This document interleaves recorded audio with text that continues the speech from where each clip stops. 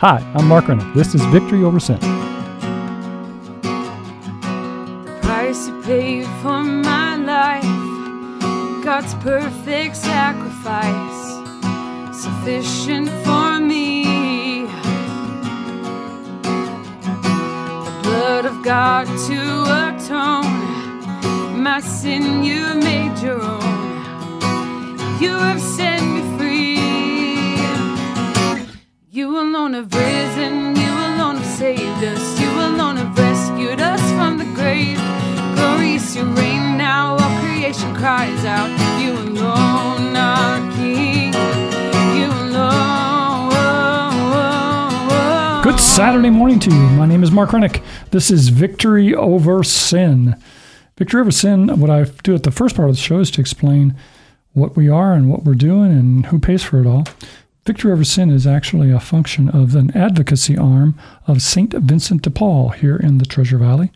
And what we attempt to do with this effort is to educate you, the Idahoan, about what it's like to be incarcerated and to come out and be on parole. We do that in several different fashions. One of them is this radio show, which surprisingly we're going on almost over 3 years of doing this radio show. If you go back to the archives of KBXL and look up Victory Over Sin, you will see a whole array of people who have been in the system, just out of the system, going back into the system, directors of the Department of Corrections, some national figures, local politicians, state politicians, and what we all are talking about are issues that affect those of us who come out of incarceration. It's really a good body of work, if you will, if you're trying to understand the correctional system. So take a look at that at your leisure, and hopefully that helps you kind of understand what goes on. In addition to that, we also have a 20-minute PowerPoint that we present to your business, to your church, to your local group. If you're trying to find out something about the Department of Corrections and how it works, we'll be happy to send somebody out to offer that PowerPoint to them. It's a situation that they will share information that kind of should spark questions. The great thing about that is it is led by a returning citizen themselves. So at the end of that, they're able to field the questions about everything you wanted to know about Department of Corrections, and hopefully spark a discussion. Again, if you see a theme here, is to educate you, the Idahoan, about what happens in the Department of Corrections and how you probably need to pay just a little bit more attention to that than you have in the past. It's important to all of us who live here in Idaho. In addition to that, if you've been listening for a while, you understand, or at least now know, that we're coming up on a 2-year anniversary for our office. We have an office at 8620 West Emerald, Suite 140. That's on the corner of Benjamin and Emerald. And out of that office, which operates Monday through Friday, 9 to 12, we attempt to serve everyone coming out of incarceration on day one. So we encourage you, if you're listening to me in the desert and you're on your way out of parole, you want to stop by my office, we've got some links for resources. We can write you a voucher for some clothing on the immediate day. And generally speaking, this will be a place for you to check in.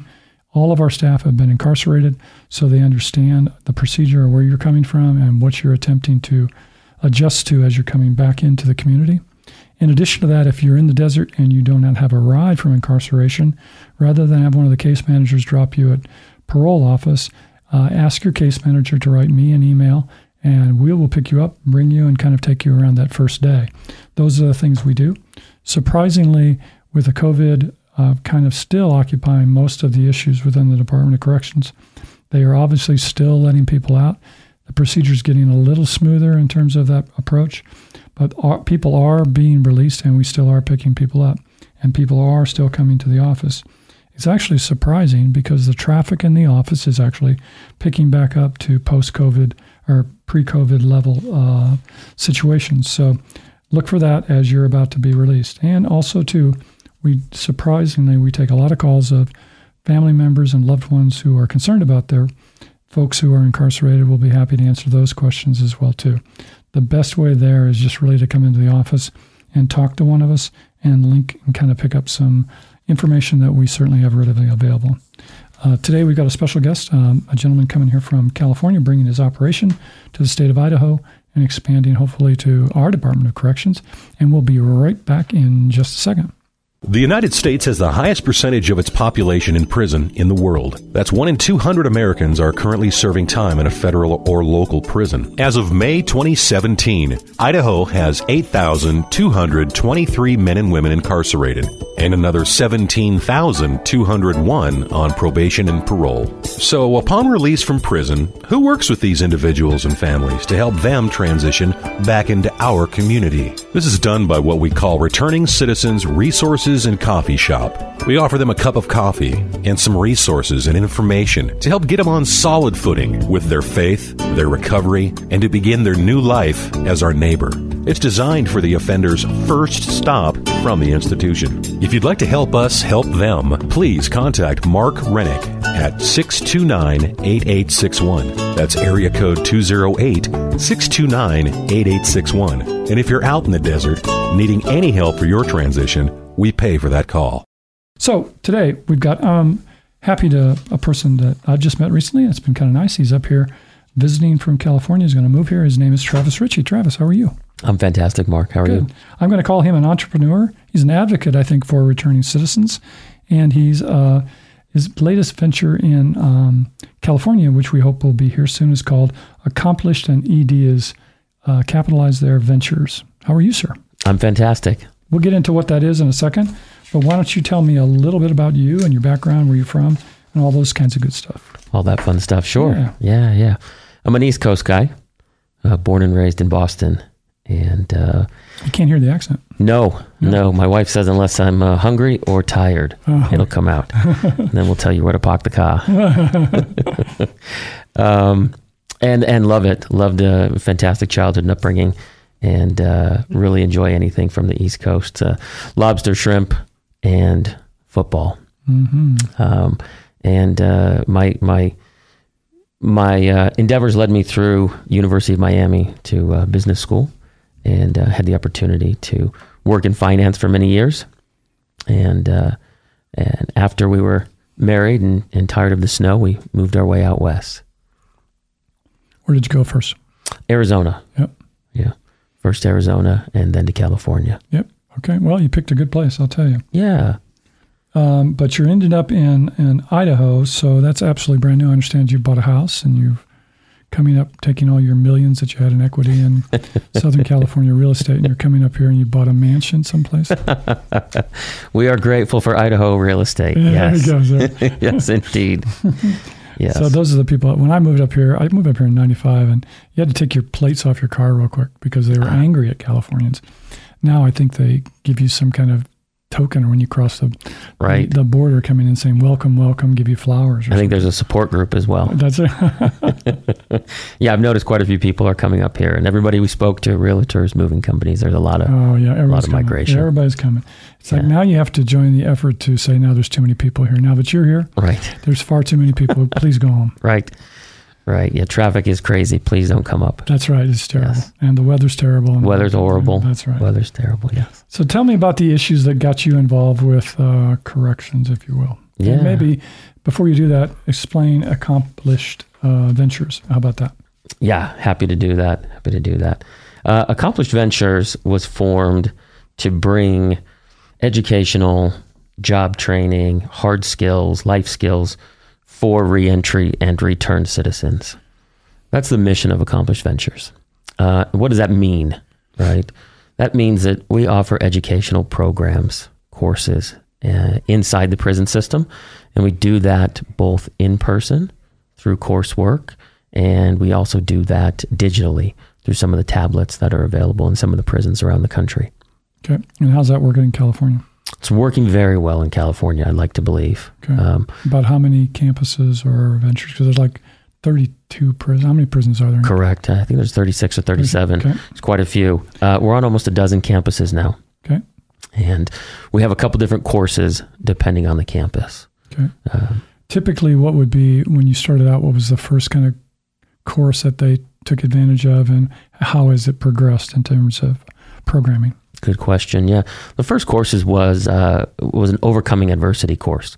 It was what they term life skills. Okay. It was the way that we got our foot in the door, and really just having conversations with individuals about critical thinking aspects that perhaps got them where they were or are, and then looking at it from a different perspective, taking the optimistic approach that they're here for a reason, and that life is a journey, not a destination. And so we're to understand and kind of unpack some of the things that transpired in their life to have landed them there. So I can picture people out in the desert, and I'm going to say that because that's the prison zone. Okay. Travis knows where they are because he's seen them on tape. And then the other day we went out and I gave him a tour from the outside, a windshield view of the prison side. A windshield inspection, we used to call that when I worked for an old CAP agency. I do windshield surveys, that's what we called it. We'll go out and take a look around. So typically, the people who would be listening to this today, they've taken life skills. Oh, yeah, it's pretty lame. Mm-hmm. Well, how do you make your approach a little bit differently than the programs that, to be honest with you, I think they still teach it in the Department of Corrections here in Idaho? Yeah, they definitely still teach it, and it's a conversation that I'm open to having, an uphill battle, I think one that you're heavily involved in as well. Life skills are fantastic. I believe that they teach certain things that are necessary to the individual. But what I can tell you is that 24, 48, 72 hours after that individual's been released, belly breathing and counting to 10 does not pay anybody's bills and does not find anybody a job. That's true. That's true. And talking about so much, I think one of the things was the mock sort of interviews for jobs and stuff like that inside always seemed a little bit on the lame side. Correct. When it wasn't involved in a real case scenario. It was hard for us, I think, to take realistic view of that when we were X number away, months away. We were just kind of killing time. And so making all those issues credible inside is no difficult task to kind of grab your attention, I guess, if that makes sense. Right. No, absolutely. And a lot of these guys inside, are great salesmen. Mm-hmm. They just perhaps were selling the wrong product. Exactly. And they're always selling certainly whatever their ambitions were for their life that probably borderlined on ethical and legal. Correct. So, yeah. And that, that's one of the things that I like to talk about when I very first got started was we started an entrepreneur and training course. And that was my first, my baby that I was able to take in and really unpack to the prison system. And the way that I did that was I spoke to the individuals in charge of Department of Corrections at CDCR and said, these people were business owners. They were entrepreneurs. They were just, as we said, in the wrong industry, perhaps. So what I wanted to do was take that initiative, that desire, that hustle that they have to build a business and to do something with their life and turn it into the right way. Mm-hmm. How do I set up the business? What's my business plan?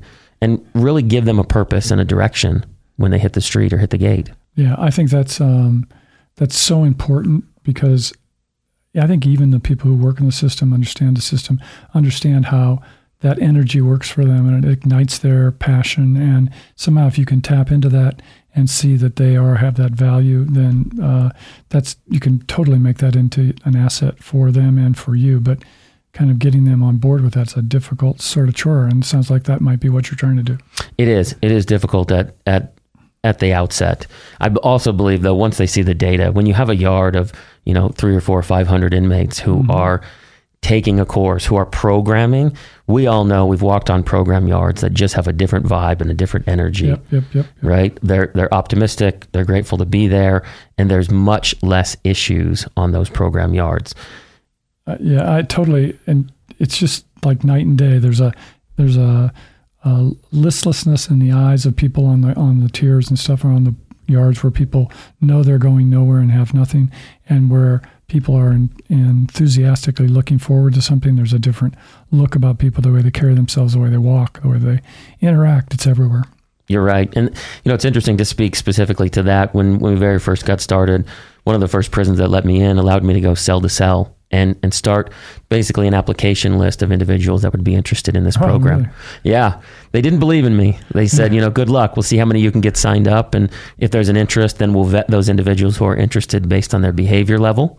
And then we'll put together a class for you if and when, you jump through our hoops of fire.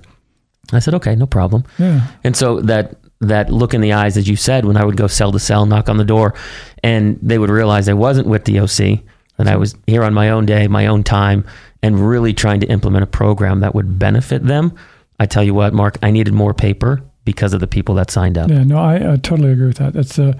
It's what sometimes, it's not so much even in the correctional system, It's that one-on-one, I have nothing vested. This is something I really feel strongly about. I need to entertain the fact that you might be interested in that also, and then just spark that conversation. It's like a lot like coalition building. It's a lot like everything else we do. If you look to the standard operating procedure, it's just never going to work. But if you take your own energy and start working with something, it can be very successful. Right. And you give these guys a vision, whether it's 1 month to the gate, 1 year, or perhaps never on some of the yards that I visited, you give them an opportunity to wake up each day with a purpose. Yep, absolutely. Absolutely. I know I saw, when I was in the California system too, and I know that I didn't want to be, but they made me be a firefighter the first time. And so when you were in that class for everybody going out to fire camp, there was an energy on that yard that was, even the people that weren't enrolled in the program, they would watch us go through the motions and stuff like that. But the people who knew they were getting out of that wall and going out where there was sunshine, where there was no walls, there was a motivation for them to get totally involved and say, this is worth it. I'm going to follow the rules. I'm going to do what I need to do so I can get to a better spot. Correct. And then in the end, you had a skill. Yeah. Yeah. And that is, and I think, a lot of one of the things that plagues individuals coming out is employment. Mm-hmm. And so a lot of these individuals have time in there to say, when I get out, this is something that I want to do. I want to build my own business. It could be a welding shop, could be a pool company, could be a landscaping service. But how do I do that? How do I actually walk myself through that? So when I hit the gate, I have a plan. Yeah. And I think if you have a plan with somebody that's sort of laid that out for you in advance, it's not so much a dream that I'm trying to sell to my bunkie or to somebody who's looking at you like you'll never pull that off. It's something that you've worked on and you've given some thought to and had some support to do that. So that really does force you to kind of look within yourself to maybe want to change internally so that you can make that work. Correct. Yeah. And as you're going through this course, you learn so much about yourself. Right. And there's so many things when I have this conversation with DOC, there's so many quote unquote life skills that are being learned. When you sit down with a peer mentor group and you pitch them a group, you're learning self-confidence. Or I'm sorry, you pitch them your business idea, you learn self-confidence. And you also learn rejection, and you have to take that constructive criticism and turn it back around and say, oh, I didn't think about that. Thanks for your input. Right. That dialogue happening inside of prison walls is unparalleled. Yep. And it's just, I can't say enough about the fact that giving them that situation allows them to think, allows them to be positive. And it's so much different than I'm going down to a classroom to take this class, and this class. It's sponsored by the University of, dare say, Cincinnati or whatever. And those models that cognitively approach that and all that evidence-based stuff makes it difficult. It's just so hard to measure the human spirit. And it sounds like what you're doing is tapping into what potentially is somebody's human spirit, which is what we need. Yeah, it is what we need. And it spreads like wildfire. I've had a couple opportunities to be inside of visitation while the inmates were visited by their friends and their family, and to hear the feedback from the family members, to see that, I mailed home my business plan, or to understand that their friends and family were working on the outside to help them set up a .com or a domain. Yep. It's a different level of thinking. As you said, it taps into that human spirit, and you can't measure that. Yep. I know that when we spoke this week, we were talking about lots of different things, but you talk about your publication called Don't Use a Credit Card to Buy a Hamburger. I love the title, number one. And that's a financial piece, right? It is.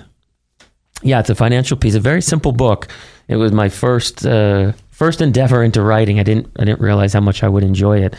I had the opportunity in 2012, had the opportunity to teach at Cochise College a business course, and was let off the yard every day because of my background and because of my degree. And I started teaching simple financial literacy. And what I told everybody is that you don't need to make money. You just need to keep the money that you make. You invest it wisely, you save it appropriately, you live within your means. Those things were easy concepts for me to understand based on my background and education level, but it wasn't easy for me to articulate to some people who had been in the system for a very long time. Mm-hmm. So my simplest analogy was, let's pretend today we go out and we purchase a cheeseburger on your Visa card or your MasterCard. And I showed that purchase of $12, and over the lifetime of just paying the minimums, how much you actually paid for that cheeseburger, Yeah. 8-fold, 9-fold, 10-fold. And I ever since you've said that, I've envisioned how Dave Ramsey would do it and how you've done it. And it's a different sort of approach, and your approach would really work. It's the simplicity of it gravitates towards me. I love it. I'm going to have to get a copy of that. Yeah, I'll send you one for sure. That'd be great. Anything else in terms of those projects obviously are something that as you move up here, they're going to stay in California, but you're going to live here. So we're looking for people who are listening to us today. If you're a program administrator, you're in the Department of Corrections, and this sounds like something that's interesting. Often you found that Idaho Department of Corrections tends to come up with those ideas on their own and tends to promote those issues from within, usually a managerial kind of thing down. And so I think what we're hearing is if this sounds of interest to you, get in touch with me, or we can, at the end of the show, I'm going to let you know how to get in touch with me, and I can pass that on to Travis, or you can right now tell us how to get in touch with you. Just why don't you do that in case somebody's listening right now and loves that idea. How do we get in touch with you? Yeah, absolutely. Our website is accomplished.tech, ACCOMPLISHED.tech. And you can reach out to Mark as well. He has my contact, my cell phone, my email directly. Yeah. But I would be more than happy to have any conversations and dialogue about taking real world applicable skills into the prison system, whether it's in a reentry format, outside the prison walls, or in a course format inside the prison walls. Yep. I think he's been here and we've been talking about the differences between the California system and the Idaho system. And what I've led him to believe is that there's tremendous amounts of work to be done here in Idaho. That's pretty much what this show is all about. Agreed. So what we're attempting to do is anybody who rallies around this, and if you're driving around and you've never gotten involved with this, and the pleas that I've asked of you before aren't hasn't triggered you before, maybe this one does. And this is one that actually could really make some changes. And so if there's a way that you have, either through influence or you want to volunteer or help with this effort, reach out to Travis or myself, and we'll do that. That would be great. And I think, to your point, Mark, it doesn't have to be monumental efforts to make big changes. No, not at all. I disagree. I totally agree with you there. I think if everybody says, oh, please, Mark, go fix this and fix all these laws, it's not me that's going to do it. It's you and I and all of us by just simply having a conversation with a legislator or an elected official about this so that they're more keenly aware of it, or in this case, having a simple conversation with somebody who is somehow in management, Department of Corrections, and saying, hey, and so they run it up the food chain and it becomes that idea. Simple things can make things work. Yeah, most definitely. Yeah, it just takes an idea.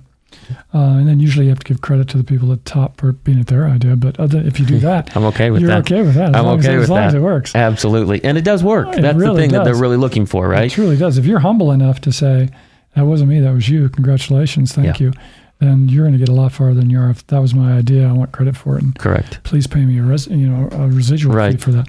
That'll work much, much better. And at the end of the day, the community wins. That's it. And that's it, really.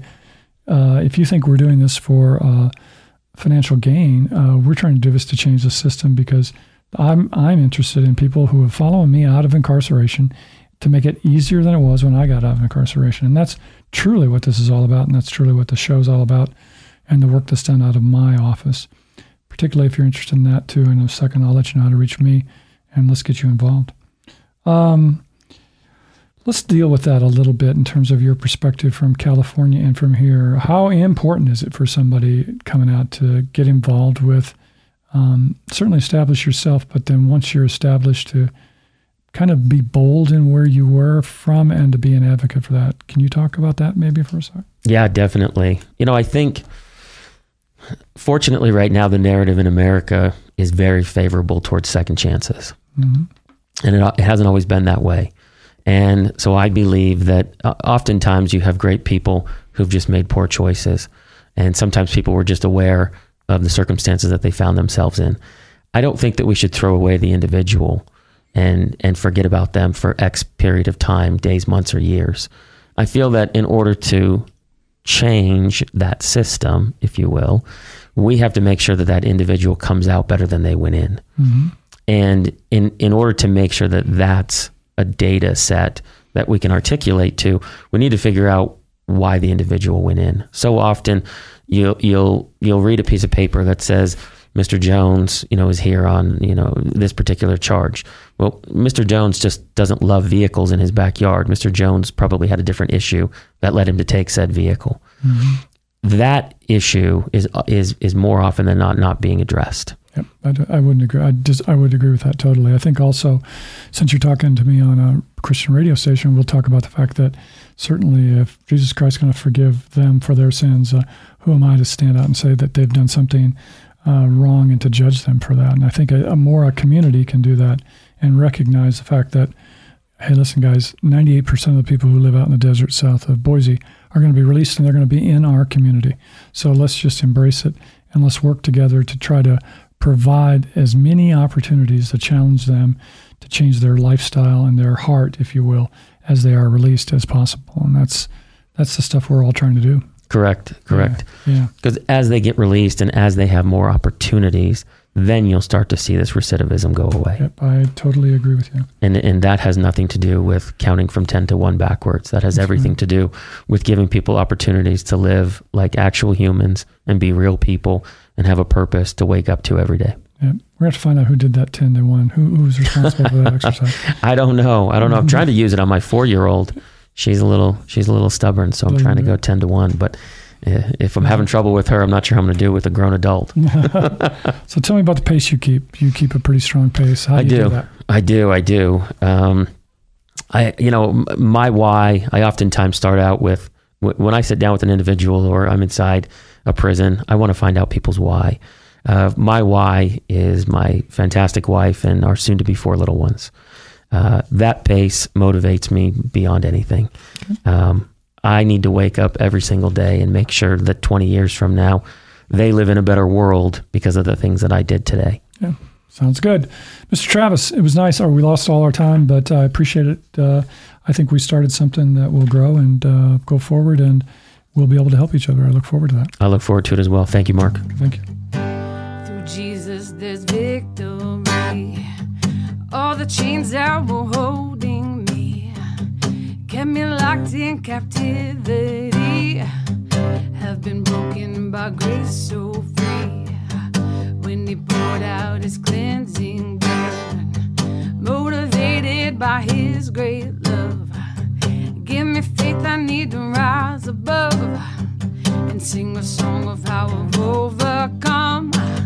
I've got victory over sin, bringing peace to the fight within. Give me strength I need to start again. I've got victory over sin. Okay, you can see we always get some interesting sorts of guests, and Travis, I think he will be an asset to those of us coming out of incarceration here in the state of Idaho on an ongoing basis. That we look forward to that. If you need to talk to me about getting in touch with Travis or anything we talked about today, I'm easy to reach, www.systemicchangeofid.com. You can send me an email at systemicchangeofidaho. It's all spelled out there at gmail.com. We're actually on Facebook, Systemic Change of ID. We're on Instagram, Systemic Change of ID. Man, you can even call me on the phone at area code 208-477-1006. Look forward to talking to you next Saturday afternoon on Victory Over Sin.